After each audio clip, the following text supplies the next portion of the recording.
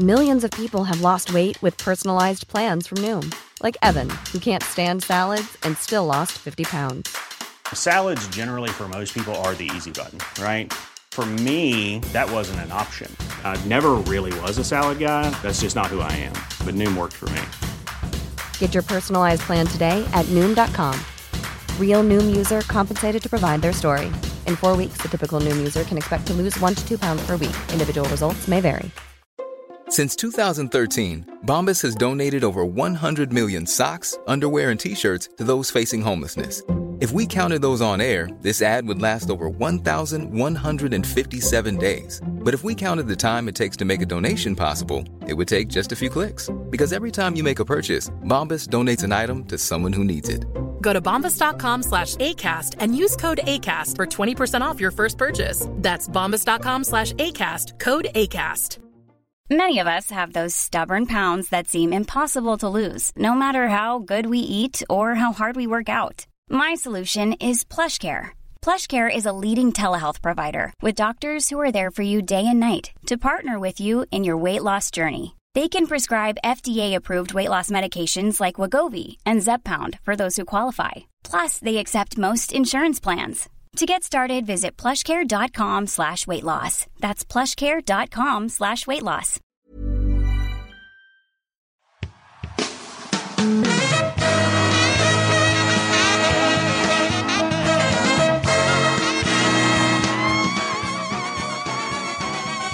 It's the Round Ball Rock Podcast, starring Dave Schilling,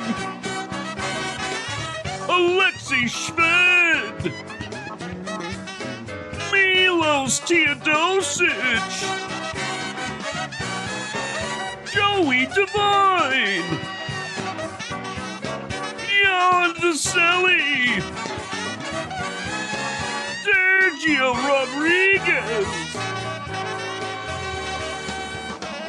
Sean Keane, Nando DiColo, Juan Carlos Navarro, special guest Eve Sturgis, Patreon Andrew Keene, thank you Andrew, Eric Gunderson, thank you Eric, Justin Soa, thank you Justin, musical guest Captain Beefheart and his Magic Band, and now the temporary host of Round Ball Rock, Joey Devine. Hi, it's me, Joey Devine, your temporary host of the Round Ball Rock podcast, and we are back with a brand new episode. I'm here, as always, with permanent co-host, comedian, writer, warriorsworld.com.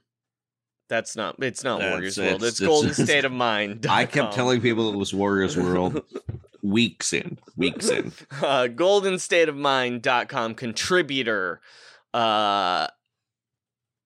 America's Uncle Dad, Sean Keane. Sean, how are you? I'm good. I'm gonna have my first piece in a little while. It's schedule related. Piece of what? Like a piece on Golden State article. Gotcha, I'm sorry. Gotcha. Piece of ace. Piece of pie. Yeah. Finally, a piece of the rock. It's a lot of people are writing about the best matchups in the NBA schedule. I am writing about the most likely schedule losses of the NBA season. Very exciting. Mark your calendars. The commenters are going to hate it. Okay. How are you, Joey? I'm A-okay, dude. I finished Heat 2. Pretty sad about that because I was loving every fucking second. I am in the midst of a phenomenal book that I'm not sure I'll finish before my library loan ends, but I don't want to spoil it because I think it's going to be the next round book rock when we finally finish the Tiger Woods book. But it is about a certain senator who takes his penis out a lot and calls it jumbo to intimidate people. That's your I'll tell you right now. Look, I know Robert Caro's manifesto about LBJ is supposedly like one of the great works of American literature. But trust me when I tell you, it's no Heat 2, baby! I'm going to use my time here to plug Heat 2. Go buy Heat 2. What's going on, Sean? Can I ask a quick question about Heat 2? Yeah, for sure, dog. It seems like most of the characters from Heat 1 are deceased. Is that correct? Well, it's in part a sequel to Heat. Okay. But it's also in parts a prequel to Heat. Oh, okay. Then it's kind of like if Michael Mann wrote The Godfather Part 2, kinda. Yeah, but except a better movie because it's Heat. Right, exactly. Yeah. So like a large chunk is Val Kilmer on the run, right? Because he's basically the only one who lived, except Al Pacino and Jon Voight. Their characters, of course, Detective Hannah and Nate. And also Nate. Who could forget Nate? And also, don't forget, the man in the wheelchair who invented the internet in Heat. Yeah. He's also in it quite a bit. Oh, good. Al Gore. Is his name, Joey. But yeah, so a third of the story is that are those guys post Heat. And then I would say a good, actually 2/3 of the story is that. And then a third of the story is a previous... Waingro's family. Waingro's family. Well, there is like a new Waingro. I will say that. He does introduce a new Waingro, like a new evil scumbag. Uh-huh. So yeah, a third is a bank heist they did. Well, not a bank heist, but a heist the crew did in 1988. And then another third is this new evil character guy. All right, so who ties everything together. Okay, that rules. Mm-hmm. If you were going to cast a new young Neil McCauley for the 1988 heist, this is sort of the problem. I don't know how. He says he's going to make it into a movie, Sean. I don't know how he's going to do it. Because there's a lot of Pacino in this book, and no one can play that character. You get young Hannah and Heat Hannah, and I don't know who plays that other than Pacino. They're gonna end up casting Miles Teller, and it's gonna be terrible. You got a great ass. He's got his head all the way up it. I don't know. What I will say is, New Kilmer is easy because it's very clearly written for Hemsworth. It feels almost a completely different character to the point when he goes to visit Nate eventually. Nate goes, "You're like a different guy." And it feels like it's the guy from Black Hat is just in this. One of the great movie characters of the decade. Yeah. Chris Hemsworth's character in Black Hat, whose name I do not remember, may not have ever processed. I'm just like, yeah, it's Chris Hemsworth. He's a hacker. Mm-hmm. I can't wait to see the director's cut of Black Hat, dude. Oh, so tight.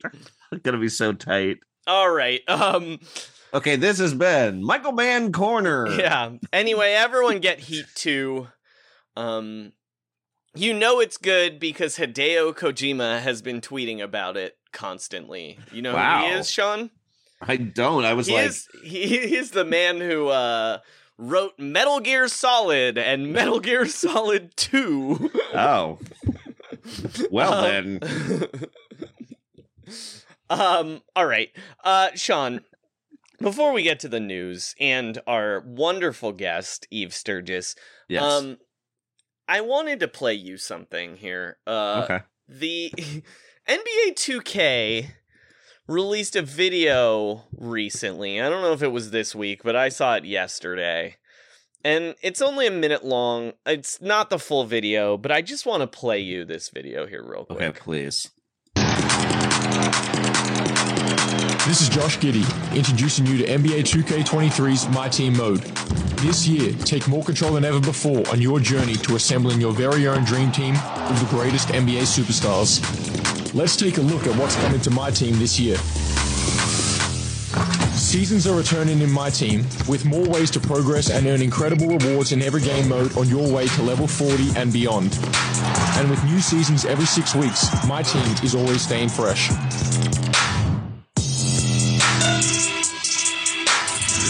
With more ways for you to play and take control of your journey, let's hit the Triple Threat courts to see what's new.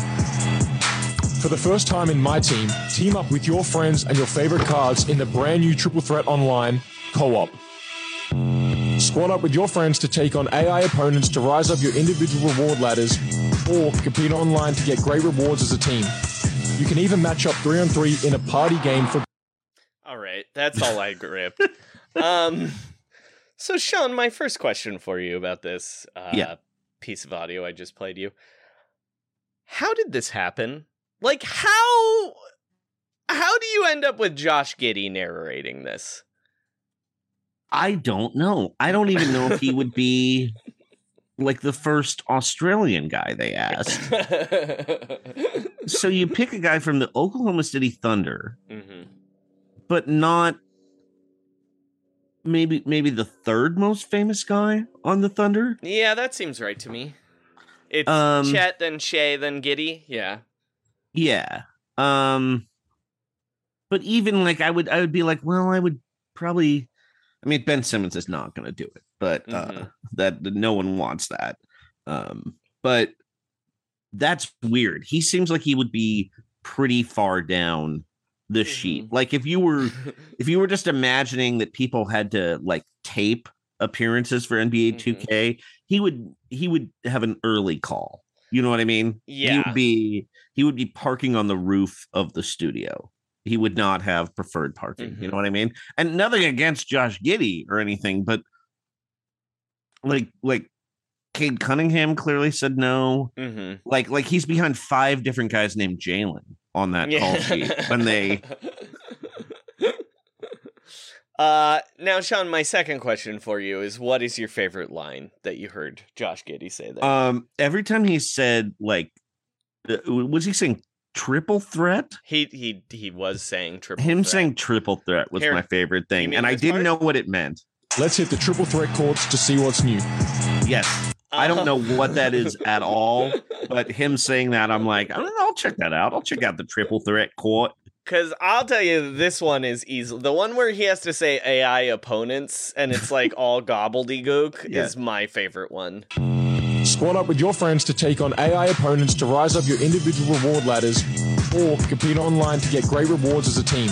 Because also, that copy is terrible. It's terrible. Confusing. It's like... Squad up with your friends to take on AI opponents to rise up your individual reward ladders, or compete online to get great rewards as a team.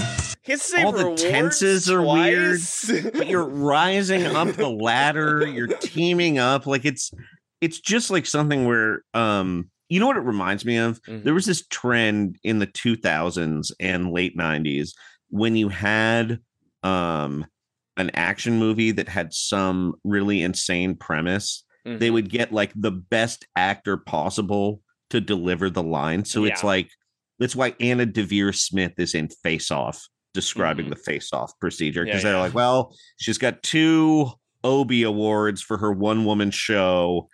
This is enough. And then later, the great film Deja Vu by Tony Scott also uses Adam Goldberg for this same premise, and he just does it like he's so sick of explaining it, this nonsensical time travel thing, and he's just like, it looks bad. Like he just looks like he's so tired. Anyway, having a guy with a strong Australian accent do your gobbledygook is certainly a choice. Well, I don't even think Josh Giddey's bad necessarily.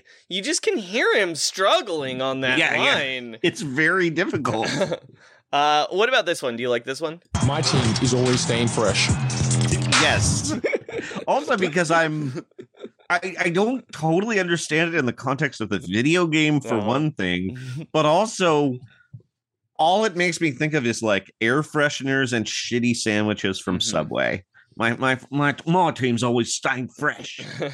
What? I think he's talking about Poku's Fit. My team is always staying fresh. Oh, they look fresh. I was also like, no, I I mean, that's not, no, it's about how the content changes every 6 weeks. Oh, I actually, now that I think about it, it probably means that the organization is going to bench everyone for 25 games for no reason to tank. Do you like this one? This like motivational speaker line? And take control of your journey. Wow. I mean, that should be, I could see, actually, can you imagine Josh Giddey, like curls covering his face, just pointing on a chord, and that's the title of the hardcover book, Take Control of Your Journey by Josh Giddey with Mitch Albom. And then this one's also pretty good. This year, take more control than ever before on your journey to assembling your very own dream team of the greatest NBA superstars. Which I think that one is actually about Sam Presti, right? I was thinking that too. Yeah. That's his journey. Well, anyway, basically what I'd like to do, Sean, the reason I sprung this on you is I'd like to introduce you to Roundball Rock's newest drop. I really hope the listeners like it because they're going to hear it a lot, and here it is. This is Josh Giddey. All right. Yes. Get ready. It's really happening, everybody. It's the new Hey, What's Up, Lakers fans. All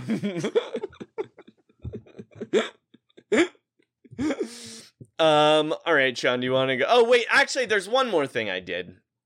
I figured Josh Giddey, Oklahoma legend now in the making, right? Oh, absolutely. This really helps, I think. I figured I needed to mash him up with another true Oklahoma legend. And that's why I made this. Are you kidding me? Where are we at in society today? Come after me! I'm a man! I'm Josh Giddey. Oh, wow. All right.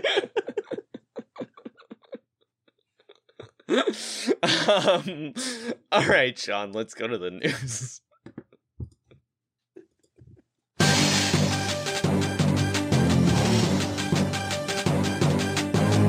This is Round Ball Rock News.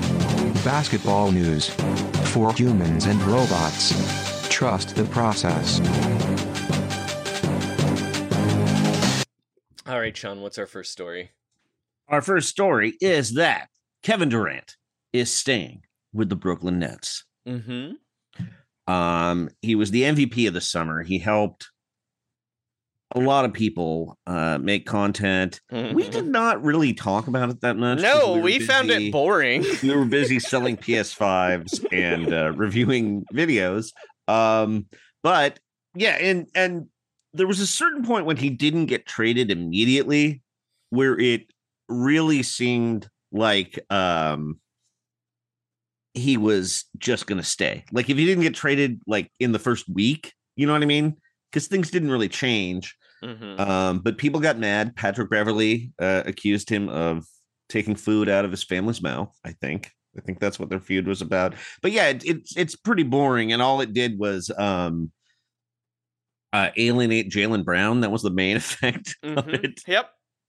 But honestly, it's kind of like it was not really about basketball. It was about a personal relationship between Kevin Durant and the Nets, and Kyrie Irving and James Harden and Ben Simmons. Yeah. So this isn't something that you need a basketball expert to talk about. No. These people need therapy. Mm-hmm. Mm-hmm. And guess what we did, Sean? We brought in a marriage and family therapist to talk about it. Here's us talking with Eve Sturgis about how marriage and family therapist and host of the Everything's Relative podcast, about how KD and Kyrie and Ben and James and Steve Nash and Sean Marks and Joe Tsai and Patty Mills and Nick Claxton and DeAndre Jordan, even though he's not there anymore, can heal. Yeah. Garrett Temple. We want these guys to have a good relationship and become a family again. Yep. So here's that. We're here with marriage and family therapist Eve Sturgis, but most importantly, yes, she is a therapist, but more importantly, she's the host of a podcast of her own called Everything's Relative, which is about, Eve, would you like to explain it? Because it will take me 2 hours, and I bet you can do it in 2 sentences. Sure thing, Joey. Everything's Relative explores the world of people who have surprise DNA test results as adults. And when I say surprise DNA results, I mean they find out that they were adopted and no one ever told them, or their dad is not their dad for various reasons, or they were donor conceived. All sorts of surprise variables pop up when people do those consumer DNA tests. So I want to talk about it. So that's what I do on my podcast. And sometimes you find out that your dad was the Golden State Killer. Mm-hmm. If that's true, go ahead. Sorry. I was gonna say if that's true for any of your listeners, please contact me. Yeah. I actually have a lead that I'll send you off air about some wild DNA stuff. Not related to me specifically. All I would learn from a DNA test is probably that like my great grandparents were cousins or something like that. I think I have a feeling. Okay, Sean, thank you for that. You've met my dad, right, Joey? I don't think there's any. Your dad. I was gonna say thank you for that incredibly vague, weird aside for our listeners. Sean, do you want to explain why we brought Eve, the marriage and family therapist, on though? Yeah, because okay, so Eve, I know you're not a regular NBA fan. Necessarily, you have a son who is a dunk enthusiast, but that doesn't really relate to tracking the league. So there is a superstar player named Kevin Durant, former member of the Oklahoma City Thunder, former member of the Golden State Warriors. A couple years ago, he and his friend Kyrie Irving were both free agents, and they decided to sign with the Brooklyn Nets. And it has been a messy 3 years so far. First, Durant and Kyrie were mostly hurt their first year. And then last year there was a lot of drama. A guy named James Harden was on the team. They brought in their other friend. They expanded the relationship. They had kind of a throuple, I guess, situation. And then last year, Kyrie Irving refused to get vaccinated, and so he couldn't play in many games, including all of the games at home in Brooklyn. He didn't want to get a vaccine. There were some more injuries, and then their friend James Harden forced a trade out of town mid-season. He was like, I've had it with these guys. This is too toxic. Yeah. Meanwhile, yeah. And so in the interim, Kevin Durant signed a contract extension, which means he signed an agreement, made a bit of a marriage with the team for the next 4 years. It's kind of like a prenup. And then it sounded like Kyrie wanted to leave this offseason, but he kind of looked at the market and there weren't a lot of options, so he opted into his large contract for next year. Then back at the beginning of July, you need to explain. There was a Let me explain. Yeah, go ahead. The Kyrie Irving part. So Kyrie Irving is in the last year of his contract, and the Nets, because of how he behaved last year over vaccinations, were refusing to extend him more. So then he half demanded a trade, leaving him, which would in turn have left his friend Kevin Durant. But then Kevin Durant got mad at the team, but not Kyrie Irving, and he demanded a trade. Yeah, so basically Kyrie Irving had a player option for this year. He opted into that because he realized it's basically like he asked for an open relationship with the team and then realized he was not really attractive enough to make that happen. Also, Kyrie Irving believes the world is flat. His Instagram has a lot of maybe, the eye that's on top of the pyramid on a dollar bill. I don't know what that's called. He's very into that and the symbology.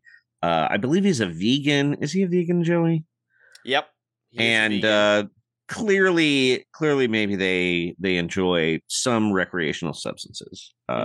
Definitely marijuana. So what happened was Kyrie decided to stay. He sort of saw his options and he opted in for one more year in Brooklyn. And then Kevin Durant demanded a trade. And there was a lot of back and forth in the media. Kevin Durant likes to post a lot. He's a big tweeter. He's a big Instagrammer. Likes to just argue with strangers on the internet. He's pretty into that. And then at one point, he demanded that the team fire their general manager and their coach. And the owner, who is a Chinese billionaire, said that he was going to back the team. He was not going to fire them. And then this week, they had a meeting in Los Angeles with the coach and the general manager and the owner, and then Kevin Durant and his agent. And they agreed that they were going to go forward. They were going to maintain the relationship and stay together. So to me, this isn't so much of a basketball issue as it is a relationship issue. So I know we threw a lot of information there, but for the most part, it's like, he demanded some changes. He asked out of the relationship. He didn't really receive the changes. Well, but then he decided to stay. See, I actually have a theory behind this, which is I believe that Kevin Durant is only loyal to Kyrie Irving, and part of trying to get the two guys fired was trying to get the guys who weren't signing Kyrie Irving fired. Well, I just want to get Eve's take on the whole situation before we throw more. I just don't want to throw more information at her yet. Yeah, that sounds incredibly toxic. It would be. That would definitely be what we call a challenging opportunity for a therapist. I guess that my first question would to Durant would really be a lot of questions about why he's staying. If I were his individual therapist, I'd really want to explore his expectations about staying. But if I was a couples therapist looking at the entire relationship, I would have to address the relationship as the client. So I would have to talk to everybody about what is best to make the relationship as a whole thrive. And so it'd probably be a lot of setting some ground rules and establishing boundaries. Now, so would one of those boundaries have to do with discussing the relationship publicly to your millions of followers on the internet? Yes, if it was a problem for the other people in the relationship. If the other members of the relationship asked for that boundary, yes. I would sure. That would definitely be an appropriate thing to discuss. But it would be up to as a marriage and family therapist, would you request they bring James Harden back for a meeting, even though he left to join another team, like Dave Mustaine had to do with Metallica in that documentary where Some Metallica's in there? Yeah. If it felt like closure or some kind of conversation was really needed, if it felt like he was still, we would call him like symbolically present, if he was still a part of the relationship despite his physical absence, then yeah, absolutely, it might be appropriate to bring him back.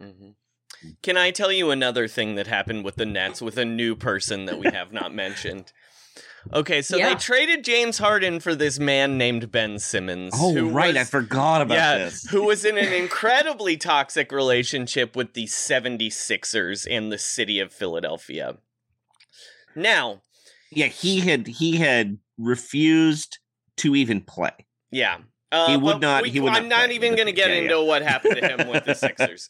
Okay. But what I will get into is he was injured this year, and they were in the playoffs, and apparently he'd been sort of playing. He'd been practicing, but not playing in any of the games, and they had a really important playoff game, and in the group chat, the players they asked Ben Simmons if he was going to play in this important game, and instead of answering, Ben Simmons just left the group chat. How would you deal with that? Yeah, I guess I would talk to Ben Simmons and the team about passive-aggressive behavior, and I would ask him what he felt when they asked that question, and what his message was supposed to be by leaving the chat. And then I might talk to the entire team with Ben present about empathy, and that maybe opening their hearts and their minds to how hard it is to be on a team when you're injured and can only play a little bit. And I don't know. I would need them to tell me, but I imagine that he may have felt embarrassed or teased by that question. Eve, have you ever left a group chat? That's a really good question, Joey. I'm going to say no. I'm going to say I have never left a group chat. Because Sean and I do it as a bit all the time. Yeah. But I haven't one really of our favorite bits. Seriously left a group chat, I don't think. But if I have, it's more like it didn't concern me, so I'm just sort of Irish exiting That's the what I'm group chat. thinking. Yeah. Like Emma, I think probably women get this more, but I get targeted by like acquaintances on Facebook for like MLM type things, and sometimes those are big group threads, and so I'll leave those. But I can't say that I have ever left to make a statement of some kind. I mean, the Brooklyn Nets are not dissimilar to a multi-level marketing scheme, to be honest. Okay, so I had a question. So just focusing on Kevin Durant and the team, do you ever encounter situations where a friend outside the relationship becomes a toxic issue? Because I believe for the Nets, the primary relationship that they'd like to maintain is with Kevin Durant and the team. And Kyrie is more like a troublemaking friend who is sort of jeopardizing the primary. He's like if Eddie Haskell just watched Loose Change. Yeah, that's a good point. Like very smiley, very positive. But yeah, when they hired a coach, he very publicly talked about how anyone on the team could be was the coach. Yes, I would say if the primary relationship was between the team and Durant, the toxic friend would definitely have to be discussed. But the problem friends. The problem there for Kevin and Kyrie's point of view is Kyrie was there first, and he's the reason Kevin came. So I think they came at the same time. No, they didn't. They signed like the same day. No, dude. They were both free agents in 2019. Well, yeah, no, but Kyrie's the one who recruited Kevin Durant to the Nets. But I mean, they decided at the same time to go. They were both free agents. But it was Kyrie, but Kyrie was the one who chose the Nets.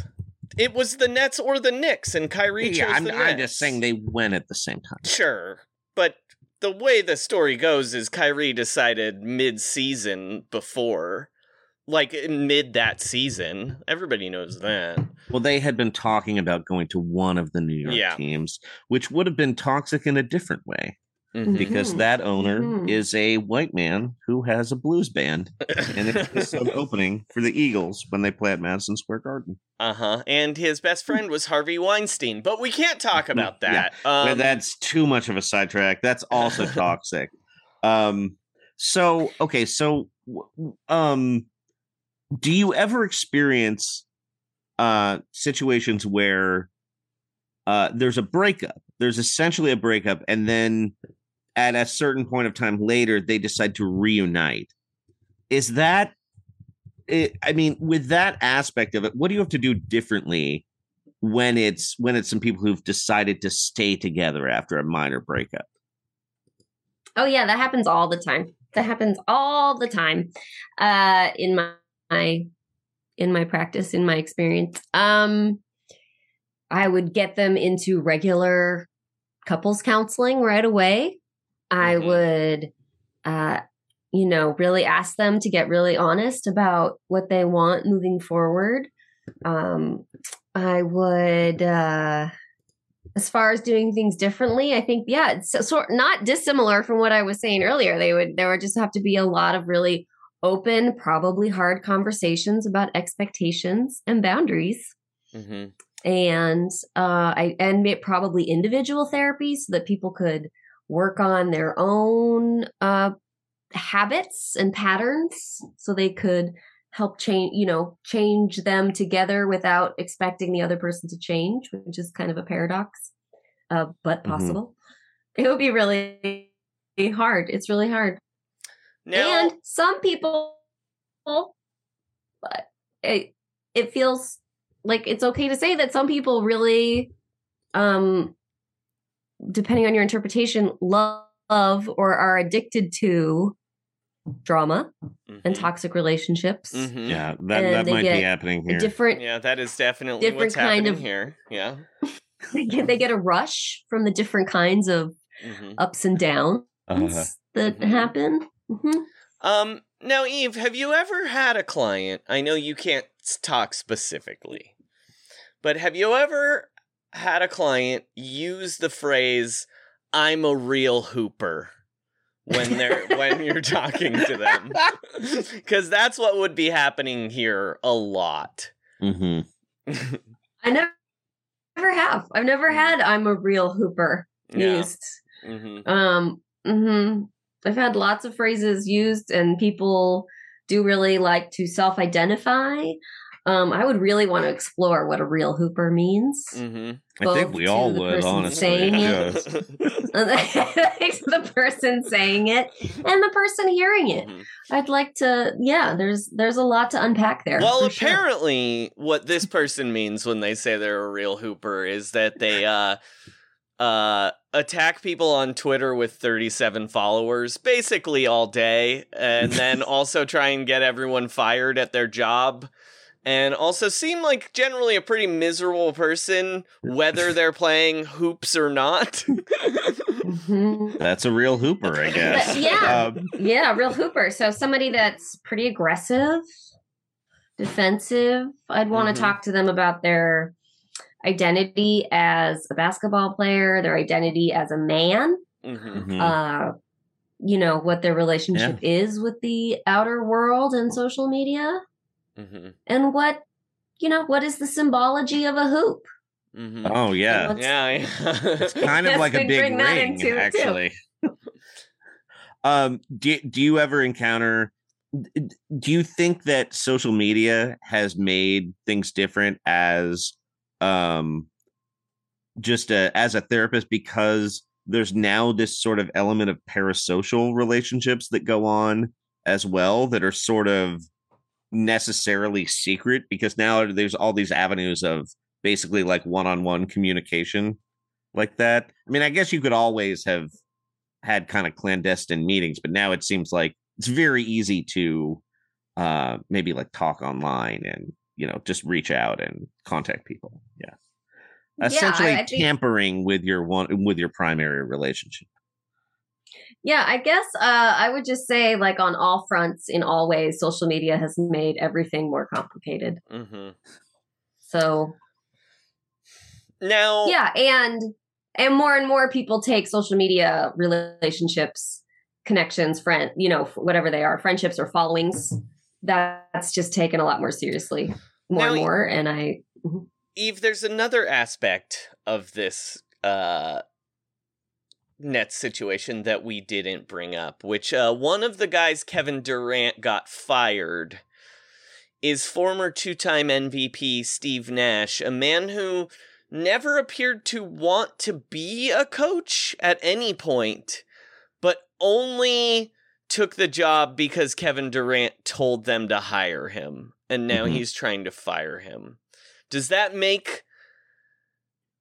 that make the relationship even more complicated, or is it basically, are we sitting in the same chairs here?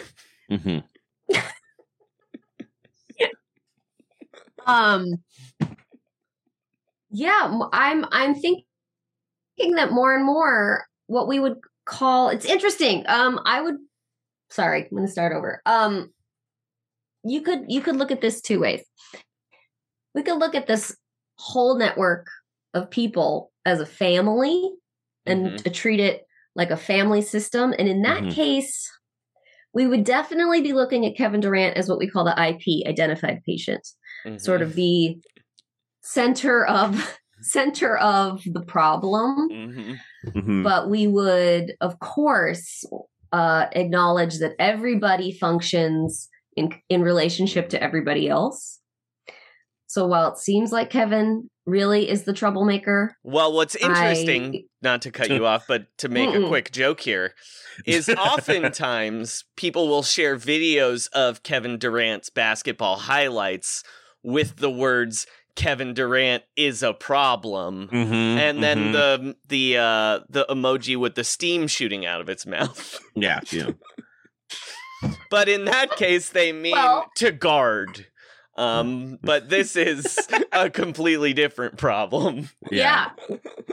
Well, and think about it from a family perspective, the problem child, there's probably a lot of wants and needs. It's probably very hard to be that person. He's probably hurting a lot to be acting out so dramatically and creating so many problems. So that's how we would address it from a family system, from a relationship perspective, from a like a romantic lens or an adult dynamic lens. I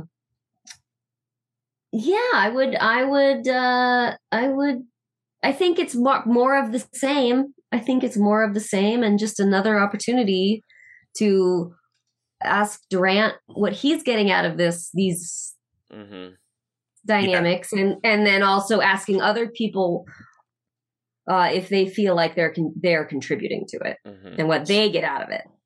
So I remember in my limited experience with family therapy, the therapist had this theory that when sick brag, bro. I know, sick brag.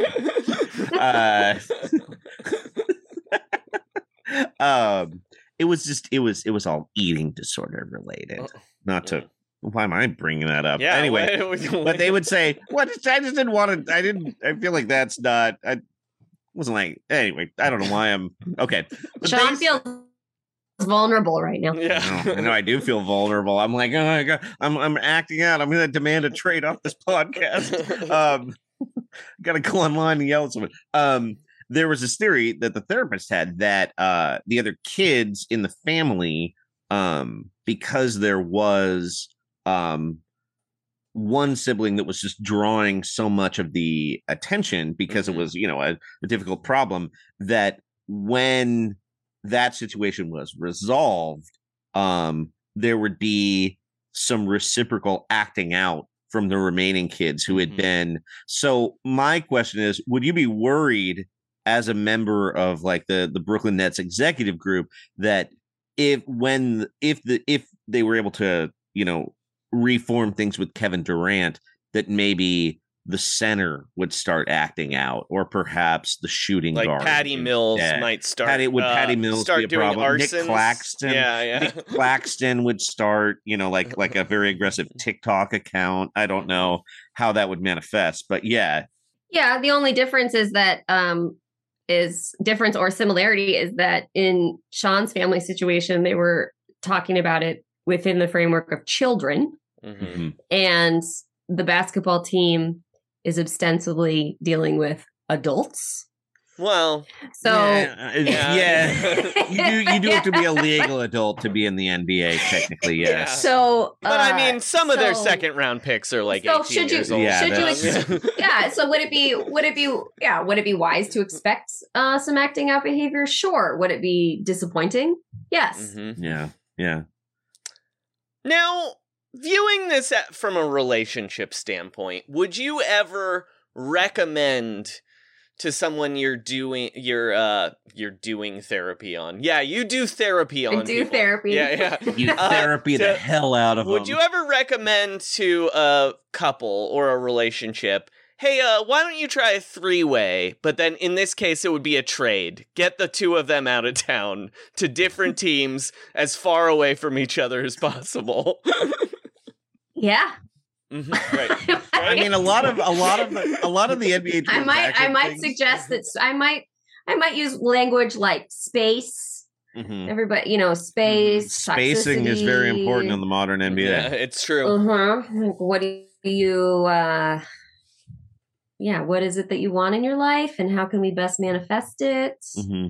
And what does that look like if people are in different places?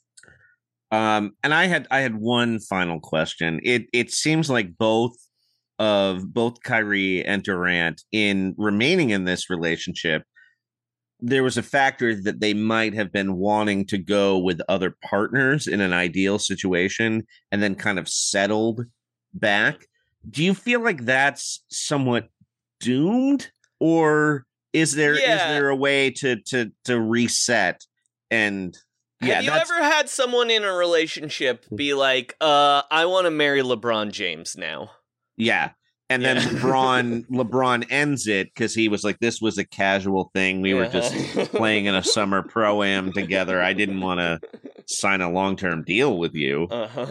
And then they had to return and, well, actually, in this case, maybe their heart was a little broken by LeBron James. LeBron was interested, but LeBron's team wasn't interested in being poly.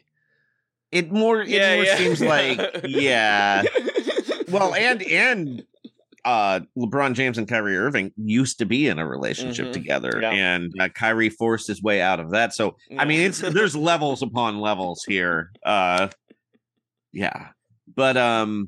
is that a problem that you ever see? Is people trying to basically thinking the grass is greener, but then not being allowed on that lawn? And going back to their own lawn, basically. That was a bad metaphor. I'm sorry. All the time. I see it all the time. That's not unusual at all. And I don't know that the relationships are necessarily doomed. I try and stay open-minded and open-hearted about the evolution of relationships. And I cannot tell the future, and people go through all sorts of things together and get through all sorts of things together, and an equal amount of people decide they don't want to participate in that much work or evolution, and that's fine too. So the city of New York, not necessarily doomed. So like the city of New York, you remain neutral, just like the entire city is on the Brooklyn Nets. Don't really pick a side. A dispassionate observer. You see, you observe, but you don't emotionally have any connection. Much like, I mean, the city of New York and really America with the Brooklyn Nets, I would say. Now, one final question. Have you ever had a set of patients who feel like they're being watched by Ethan Hawke 24 hours a day because he is the only Brooklyn Nets fan? And do you think that is contributing to this? Is Ethan Hawke being around a problem here? Yeah.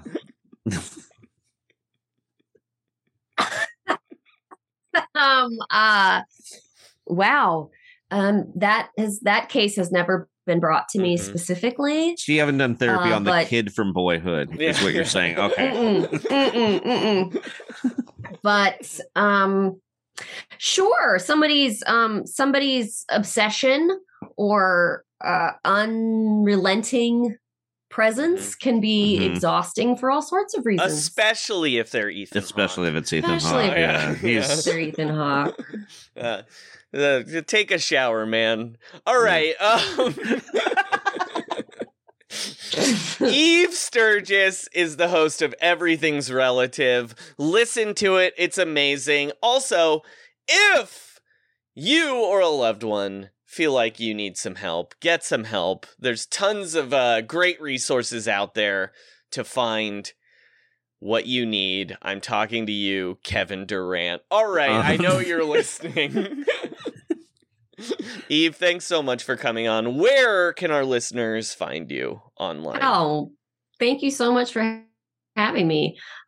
You can find me evesturgis.la. You can find me on Instagram at Everything's Relative. You can check out my podcast, Everything's Relative podcast.com. And that seems like enough contact, enough places, enough context to get Sounds good to get me. to me. That's pretty good. Yeah. I like it. Yeah.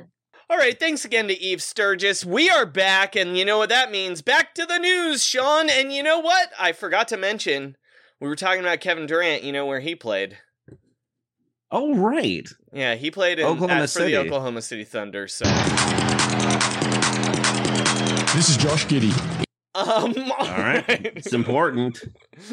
Sean, Udonis Haslem is back, but also there's rumors they're retiring his jersey. I don't understand this story. Yeah, well, the NBA's oldest player has returned for his 37th season in Miami. We know him primarily as a dog breeder. That's his true passion. Then he's an unofficial coach on the sidelines. He's an uncle. We talked about that. He's an week. uncle. Yeah. He's Eric Spoelstra's enforcer / bodyguard. And then like down on the bottom of his interest is being a backup power forward. Yeah. He's also a David Thorpe client. Yep. And now what this means is with Andre Iguodala still unsigned, Udonis Haslem, he's now the oldest player, and it means that LeBron James is no longer the oldest active player in the NBA. I have one thing to say about that, Joey. What? Sheesh. And I'm Joey, you can explain to the people how many emoticons I'm using right now. So many. Yeah. You know what? I think that if Udonis Haslem was going to say something to us, he'd probably say this. Are you kidding me? Where are we at in society today? Come after me! I'm a man! I'm Josh Giddey. Wow, all right. yeah. It's weird he'd say he was Josh Giddey, but he's actually older than Mike Gundy when he made that rant. Pretty amazing. Okay, so the next one is a bit of a sad one. It comes from Oklahoma City. Uh-oh. My team is always staying fresh. Oh, unfortunately, that's not true, Josh Giddey. Chet Holmgren is not staying fresh. He, the number 2 pick in the draft, is out for the year with a Liz Frank injury. Basically, I looked this up on some very reputable websites called Wikipedia. Basically, it's when the bottom of the place where your second and third toes meet the rest of the foot bones get injured or broken. It is named after a doctor who treated a guy who got shot off his horse in the Napoleonic Wars by cutting off his diseased foot at that point. Cool. So they're removing Chet's foot? They're removing Chet's foot. It should be about a 9-month injury, 9-month recovery. Joey, people said before this draft that Chet Holmgren could be the white Kevin Durant. Did that curse him? I mean, no, because it didn't really curse Kevin Durant, but Kevin Durant did have a foot injury very early. He had a Jones fracture. I think for once the mixtapers were right. Yeah. A Jones fracture, by the way, is that happens. It's basically that same injury, but at the pinky toe. Oh, I thought that was when the Counting Crows step on your foot. Yeah, you go.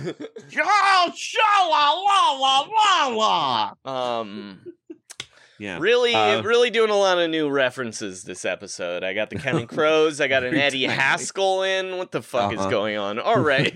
Anyway, that Jones fracture is a doctor named Jones who did break his foot, but it was dancing, and he did not cut his toe off. Didn't cut his toe off. Wait, he was dancing? He hurt himself dancing. Yes. Oh well. In like 1901. Oh well. Let's take a look at what's coming to my team this year.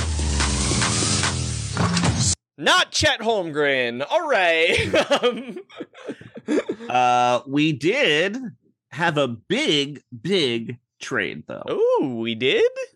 Mm-hmm. Trades. That's right, we're talking about trades. /capspace URLs. You remember we talk about Capspace all the time in the program. /capspace. Let them know that you came from us. Limited time only. Terms apply. Protected pics. You can even create a beautiful website while listening to this podcast. Over 140 million people choose Wix to create their website. Create yours today. That's Wix.com/Woj, W-O-J, to get 10% off. Rights to euros that are never coming.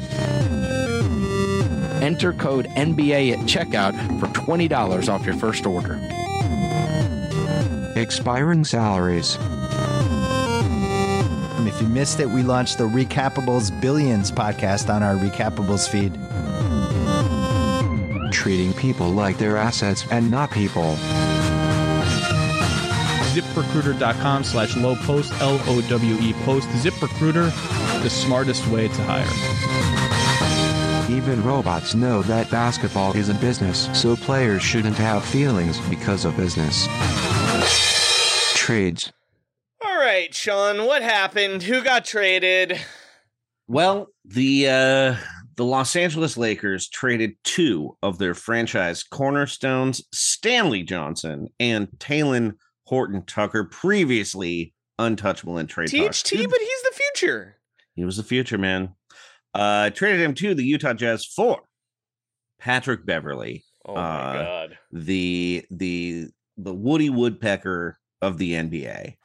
Sean, question for you before we get any more of this. Are the Lakers just trying to get Russ to take a buyout? Bringing in the guy he hates the most? He hates him the most. So just for some history, in 2013, this was the Thunder had traded James Harden the previous summer. They drew the Rockets in the first round. I think they were the top seed. And in I think the second game of the series, the Rockets started Patrick Beverley in his first NBA start. And very early in the game, he was sort of harassing Russell Westbrook as he was making the pretty common move of just dribbling across half court and calling a timeout. And everyone knew it was going to be a timeout. Everybody knew it was going to be a timeout. Patrick Beverley, in his typical manic fashion, crashed into him. Westbrook hurt his knee. He was out for the remainder of the playoffs. It was dirty. That was insanely dirty. Yeah. I mean, it was dirty, but I feel like it was more like clumsy. You know what I mean? Like it was an insane play to make. Don't get me wrong, and like very reckless.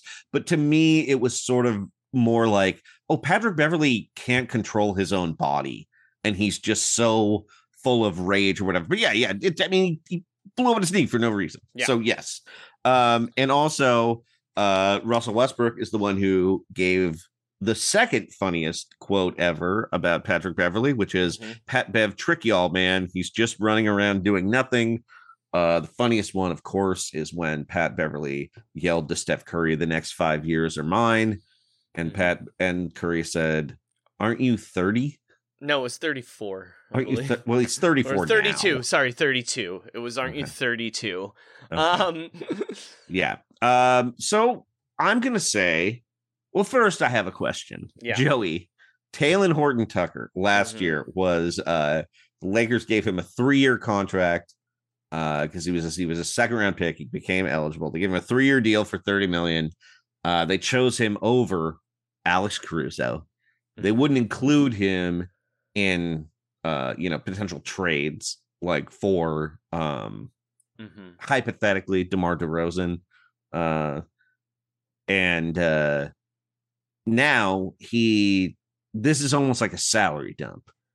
Is Talen Horton-Tucker the Taylor Kitsch of the NBA? Okay, this is a very good question. Now Taylor Kitsch, that don't know, yeah. Taylor Kitsch is of course Tim Riggins on the wonderful show Friday Night Lights.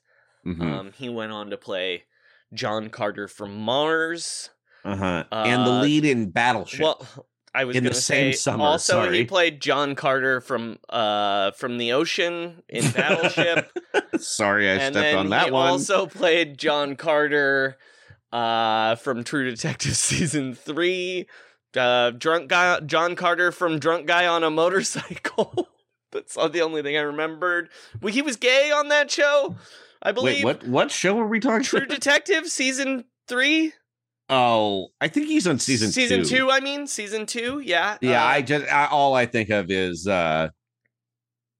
Colin Farrell going nuts. Yeah, and, that's the best part. And Rachel Adams vaping. getting roofied, at a weird sex. Oh, what an underrated, crazy series Vince of television. Vaughn staring so at a spot unlikable. on a ceiling. So unlikable. The least likable performance of Vince Vaughn's career. Yeah, and Taylor Kitsch. He also played John Carter from Waco in the David Koresh movie. Oh, right. He's having a comeback. He's also John Carter, the weed enforcer in Oliver Stone's Savages. Yep. Savages. He also alongside Ali Wong. He also plays John Carter from the CIA on the Terminal List currently. Oh my on God. Amazon. Well, maybe I'm selling Taylor Kitsch a little short. Well, that's here. what I'm gonna tell you right now. No, Taylor Horton Tucker cannot be Taylor Kitsch because Taylor Kitsch was the star of Friday Night Lights as far as the young people went on a show that had Michael B. Jordan. Mm-hmm. Taylor Kitsch was still the star, Sean. I mean, to me, this just the thing about Taylor Kitsch that I think is most defining, though, is that John Carter and Battleship came out like 3 weeks apart. Yes. It just seems like an LA team bet very big on him, and then had a disastrous summer. Yeah, but there's another guy who I think Taylor Kitsch is. I mean, not Taylor Horton Tucker is. Okay. And that is Hayden Christensen. Ooh. Oh boy. Now, I have to say, I was not that familiar with Taylor Horton Tucker when he had potential and when apparently he was the worst player in NBA history last year. Is the truth somewhere in the middle there, or did he just... Yes. I don't understand why I don't understand either extreme. I guess that's answering my own question. Well, I have a theory. I think Taylor Horton Tucker was a very nice second round pick. Like a guy with like Trevor Ariza potential, and that's at like ceiling, right? Because Trevor Ariza was like really, really good at one point. Yeah, but it took him a while to get there, too. Yes. He was also a very young rookie in the NBA, much like Taylor Horton.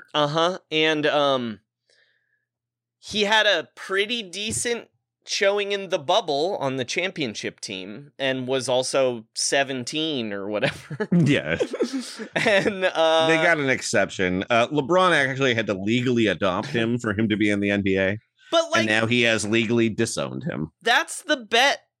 Like, I know it hurts now that they like with hindsight where it's like, yeah, they should have kept Caruso, obviously. But, like, if you can keep one of those guys, like the 19-year-old who was, like, wing-sized versus the guy who was, like, in the G League and looks like the puppet, the angry old man puppet Jeff Dunham has, you're picking the young guy. The other thing is that... but also... yeah, go ahead, sorry. They shouldn't have even been in that situation. Because this is like, just sign your second round picks to the maximum length of a deal. Yeah, they could have given him well, he only had a 1-year deal. Yes, so, that's what I'm saying. They cheaped out on their second round. It was two. It was two because two's the shortest. Yeah. Sorry. But they cheaped out because they're fucking cheap on the cheapest possible contract. And it fucked them. And watch, he's gonna go to the Jazz and be fine. Yeah, well, I mean, the thing about Taylor Horton Tucker is last year was apparently this huge disappointment, and basically he was just worse at finishing. He was a pretty bad 3-point shooter, but guess what? Guess how he shot from 3 before that? Pretty bad. So I mean, I think the thing that made Lakers fans upset about him is there seemed to be some. Wait, Pat Riley probably has The Disease of Me copyrighted, right? Like repeat. So and foursomed or whatever it is. Forward is the one, actually. Isn't that terrible? Yeah. So like the disease, we'll say the disease of T going on with him, of THT, where it sort of seemed like he wasn't working that hard and didn't get better at anything. No, he certainly did not get better at anything. But also, do you think there was maybe a reason that he got a little more defensive attention this year? Well, yes. I mean, it was. It's like the offense was pretty bad when LeBron was not just like going through people and scoring. So I don't know. Anyway, this is very important for the Lakers, especially because they were lacking a little bit of age this year. So, and that's not a Laker team. They've added 34-year-old Patrick Beverley. Taylor Horton Tucker is 21. Stanley Johnson is only 26. That has upped the average quite a bit. And so I actually want to talk about Stanley Johnson for a second. I feel really bad for Stanley Johnson here, actually. Because the Lakers fans were so stoked on Stanley Johnson last year because he was like the only non-depressing guy for like the last 3 months of the season. And it felt like they found this free young rotation player. And they immediately traded him for a man who slaps the floor. The greatest celebrator of a play-in win in NBA history. Stanley Johnson last year averaged 6.7 points a game. He shot 31% from 3, but yet he was probably the biggest, the brightest ray of light. He started 27 games for the Lakers. Wasn't even on the team for a while. He was not Dwight Howard. He was not Dwight Howard. He wasn't Avery Bradley. I mean, when you get per 36, that's 10.5 points a game, baby. And it felt like poor Stanley Johnson had finally found a home. He's been he'd been on 3 other teams before. It kind of seemed like he could have found a home in Toronto, but this is the first time where Stanley Johnson has been on an NBA court and people been were like excited about it. Well, and he's always it's easily the top offensive season he had in terms of offensive rating. It's also his worst defensive rating, but it's the first time that those numbers have been equal and that there's not a large disparity. So, also he'll be 26 years old this season. It's possible that there's I don't think Stanley Johnson is ever going to achieve his very starry potential, especially I believe he was a high school player in Los Angeles, which probably adds to his hype a little bit. But I got to say, Stanley Johnson has proven himself as a NBA 10th man. Yep. So Patrick Beverley's coming. Who's the other rumored guard they're going to acquire, Joey? I don't know. Dennis Schroeder. Oh, right. Sorry, they're re-signing Schroeder, Dennis baby. Schroeder, Man. So, also, Joey, one more thing about Patrick Beverley I forgot that got announced today. He has a new podcast on Barstool Sports. Yeah, yep. Of course. So I mean, he is sort of like the NBA's Pat McAfee, so it makes sense to me. All right. Okay, so basically for the Lakers, what they're doing is, it's possible Patrick Beverley helps more, but they're really, I think the purpose of this move is primarily to both make it look like they did stuff and to get rid of, to get more cap space next summer. and Patrick Beverley's contract expires, blah, blah, blah. I don't want and maybe maybe provoking that buyout. I don't right? want it. No, this is look. It's a bummer. It's a bummer. Rob Pelinka sucks, man. Well, the other thing is he could have just had Caruso. Like he just, you know what I mean? Like just instead of telling Alex Caruso that because of the luxury tax, it was like they were giving him more money, they could have just actually given him the money. Yeah. Okay, here's a big question. Yeah. Does Patrick Beverley get a mural? Obviously, yes, because Juan Toscano no, he's not going to get a mural. But Juan Toscano Anderson hasn't even played a game as a Laker yet, and he has a mural, Sean. Oh, yeah. That is Have you seen that mural? No, it's inside somewhere. Oh, you have. I've seen photos of it. Okay, yeah, I didn't mean. I thought you meant in person. Yeah. So he's wearing the Mexican flag draped across. It's basically like Los Angeles skyline on one side. Yeah. And then, apparently it's a really big. Apparently it's a really big mural. And he's wearing the Mexican flag. His jersey says Los Lakers. There's purple mountains behind him. And then it kind of looks like there's a pyramid on one side. Yeah, it's the Mayan pyramids in Mexico. Sean. Oh, gotcha. Okay. It's half LA skyline, half Mexico. Mexico. Yeah. Because he's the first Mexican American player to win a championship. Yeah. And to also play for the Lakers. I don't think Eduardo Nájera played for the Lakers. He did not. There just have not been a lot of Mexican players. Anyway, congratulations. It's a cool looking mural. Yeah, but it's fucking stolen valor. Yeah, it is. It's just like the many Tupac murals strewn across Los Angeles. Yeah. That man is from Oakland. Just same as, well, Tupac's not from Oakland, but, you know, he's from Marin City. Anyway. Sean, what murals do you think they have in Oklahoma City? Ooh, that's a good question. So I'm going to say there's a Wayne Coyne mural, of course. Aubrey McClendon in heaven, and he's surrounded by like a fracking well and a speeding car.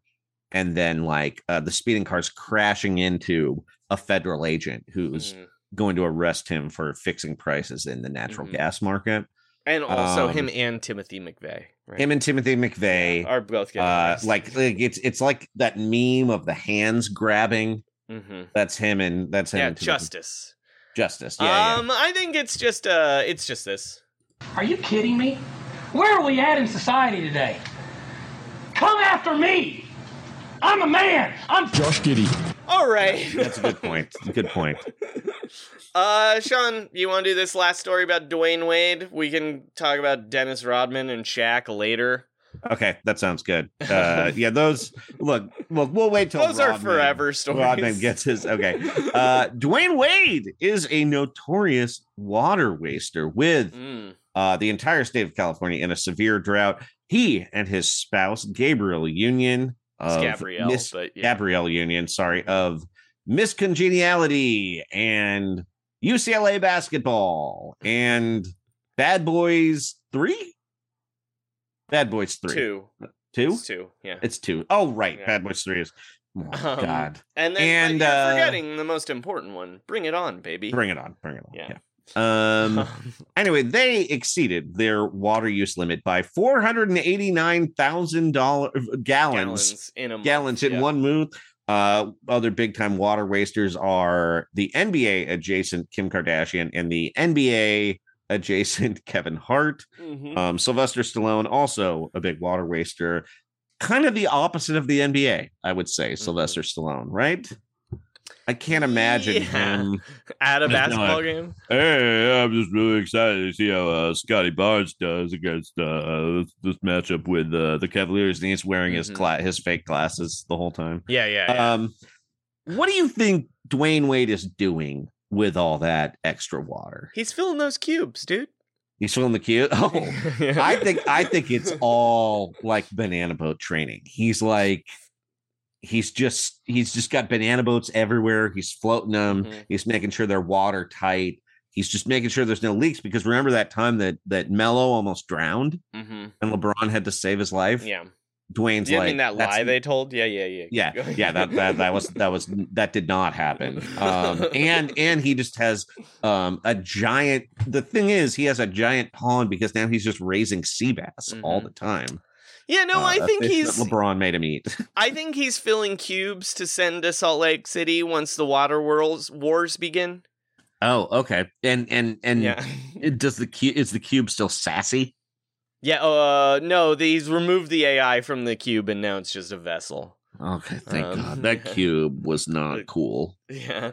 He's got multiple of them, though. Several cubes. That's true. He did. Then they're all full of water, and he rinses them out a couple times a day just to Sean, feel something. Question for you. Which member of the Oklahoma City Thunder do you think wastes the most water?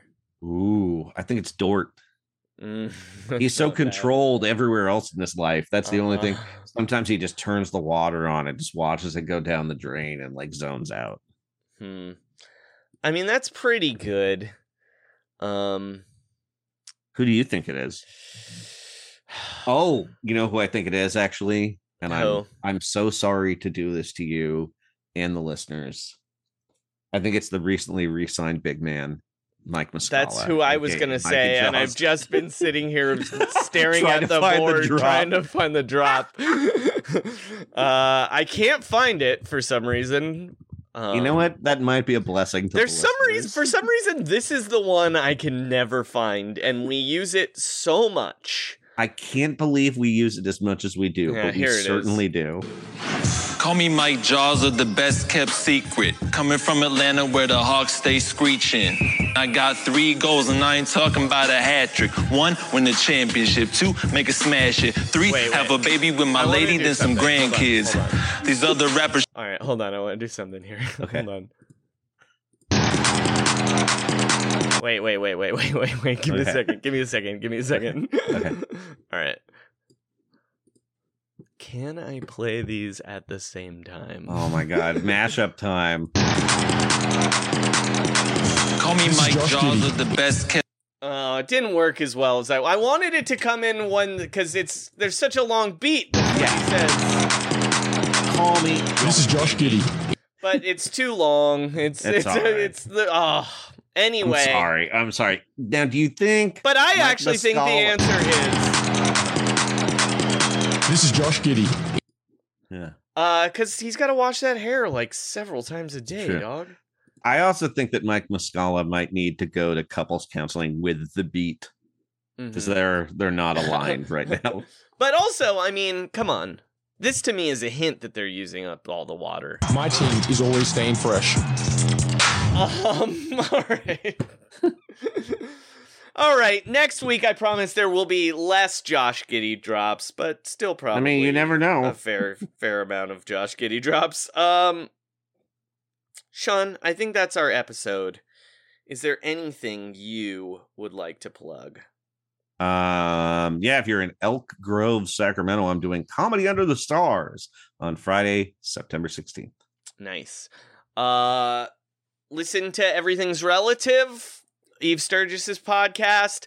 Buy Heat 2 if you want to have a good old time. And then, as for me, you can always follow me on Twitter, where at Frankie Muniz, where I'm in the wrong email. Where on 6/12/2014, I tweeted, just cracked my phone screen and I didn't even drop it. Bent down in skinny jeans. Kill me. Oof. Whew. Sean, did you write a song? You know, I didn't, but I'd like to bring back one that I kind of enjoyed. That's about our friend Lugens Dort. Mm-hmm. And it's called This Is My Last Lou Dort. Wait, before we play that, we need to talk about something that we did not talk about real quick about that Laker trade. Sorry, this just reminded me. Sean, did you see what Mark Spears said the Lakers were doing yesterday? Oh, yeah.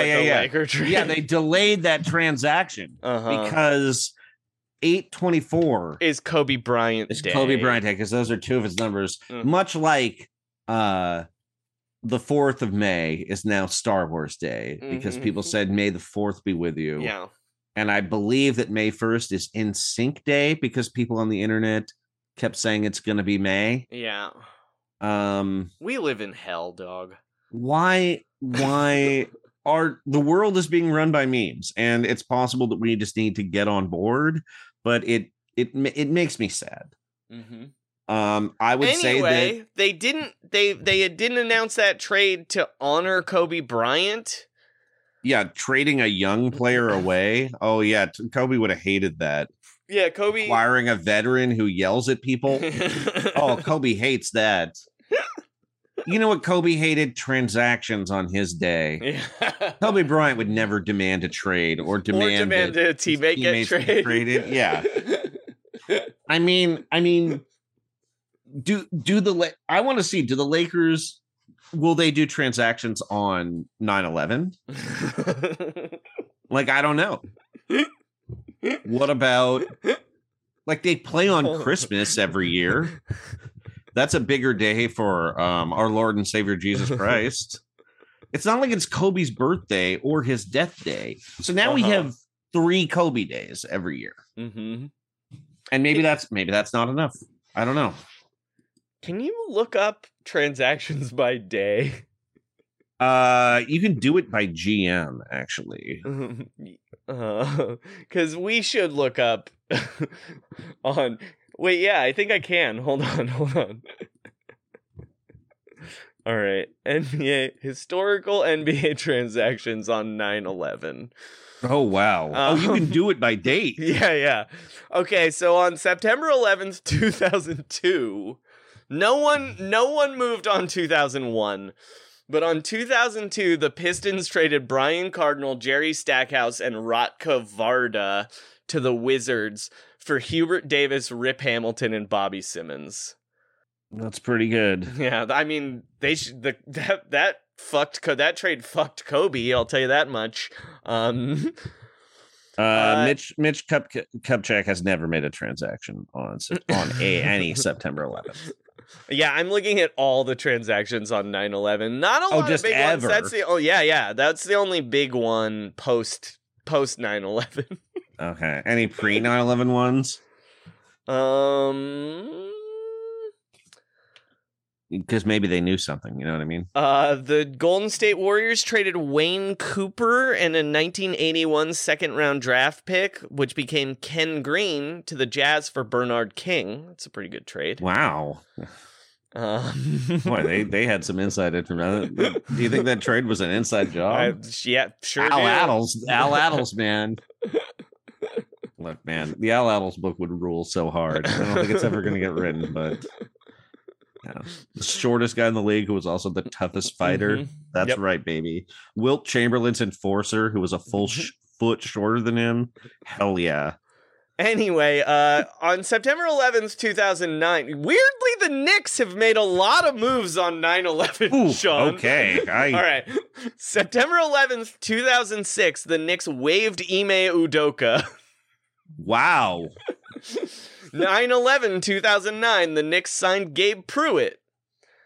9/11, 2012, the Knicks signed Klay Thompson's brother, Michael. 9/11, 2013, the Knicks signed Chris Smith. 9/11, 2013, the Knicks signed Teray Murray. Those are all your Knicks moves on 9/11. I will say on 9/11, 2015, the Minnesota Timberwolves did hire Sam Mitchell as head coach. Oh, that's pretty good. So yeah, those are your 9/11 transactions. This is a good remember a guy one. 9/11 2006, the Charlotte Bobcats signed Walter Hermann as a free agent. Everybody remembers Walter Hermann. I believe he's he looked Brazilian. like Jesus. He's Brazilian, yeah. Yeah, he looked like Jesus, well, sometimes when he had a beard, other times he did not have a beard. Shot a lot of threes, was really good in an early 2K. All right, I brought up 2K, gotta do it one more time. Yeah, you're right. Let's hit the triple threat courts to see what's new. All right.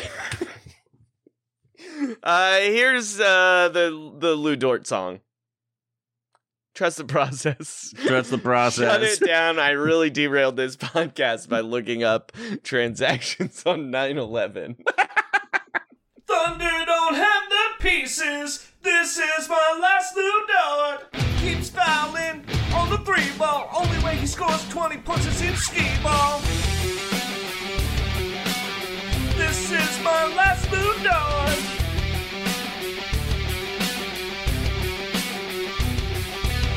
Ferguson is in deep shit. I return last Lou Dort. Can't trust Darius Baisley. Can't make an outside shot. He dribbles so crazily. Do you even care if Adam Stone's lazy? Would it be wrong? Would it be right if he had the green light? Can't push James hard and right. Dennis Schroeder's playing tight. Chris Paul's contemplating homicide. Cause he can't guard his man, won't let it fly. Why do the Thunder always have this guy? Can't guard his man, won't let it fly. Why do the Thunder always have this guy?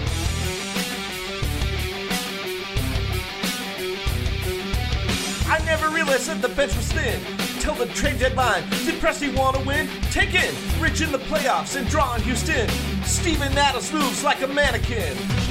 It got ugly when Chris started punching. Hates the Rockets and daily Bubba Gump's luncheon. Eric Gordon stinking up like my butt crack. Schroeder assaulted PJ's nutsack. Diallo can't shoot, Roberson disappeared. Why they start the Lou ahead of the beard? Diallo can't shoot, Roberson disappeared. Why they start the Lou ahead of the beard? SGA got shafted. Lou went undrafted. He's running and he's flopping. He's flopping, he's flopping, he's flopping, he's flopping. He can't go on playing this way. The Thunder don't have the pieces. This is my last Lou Dort in the bubble. Cause Arona didn't impress scouts at Arizona. Would it be cool to play LeBron? Would he punch him in the dong? I don't know, he's so strong. Breaking jumpers all day long. Billy Donovan's horrified. Cause he can't guard his man, won't let it fly. Why do the Thunder always have this guy? Can't guard his man, won't let it fly. Why do the Thunder always have this guy? They got no depth. Lou Dort's on ball. Ferguson can't explain it all.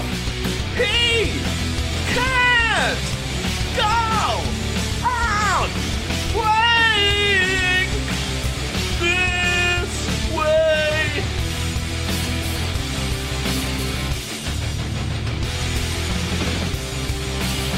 Can't go on living this way. Till it's alright. Alright! Hey, it's Danny Pellegrino from Everything Iconic. Ready to upgrade your style game without blowing your budget? Check out Quince. They've got all the good stuff, shirts and polos, activewear, and fine leather goods, all at 50 to 80% less than other high-end brands. And the best part? They're all about safe, ethical, and responsible manufacturing. Get that luxury vibe without the luxury price tag. Hit up quince.com/upgrade for free shipping and 365-day returns on your next order. That's quince.com/upgrade.